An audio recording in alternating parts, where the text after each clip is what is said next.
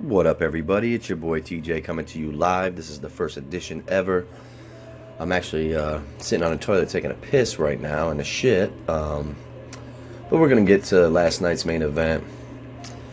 I feel Rockhold was moving well to the right. And every time he would get pushed back, he was end up getting hit. He has troubles fighting going backwards. And Yoel Romero's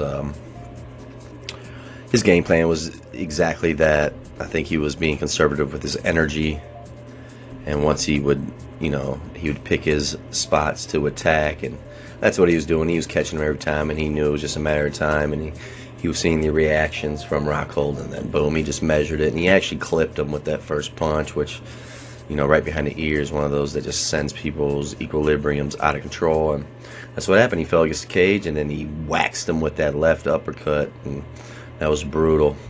But anyway, like I said, it was exciting. Good to see a good finish in a fight. All right, guys, give me a call one day. We can do it.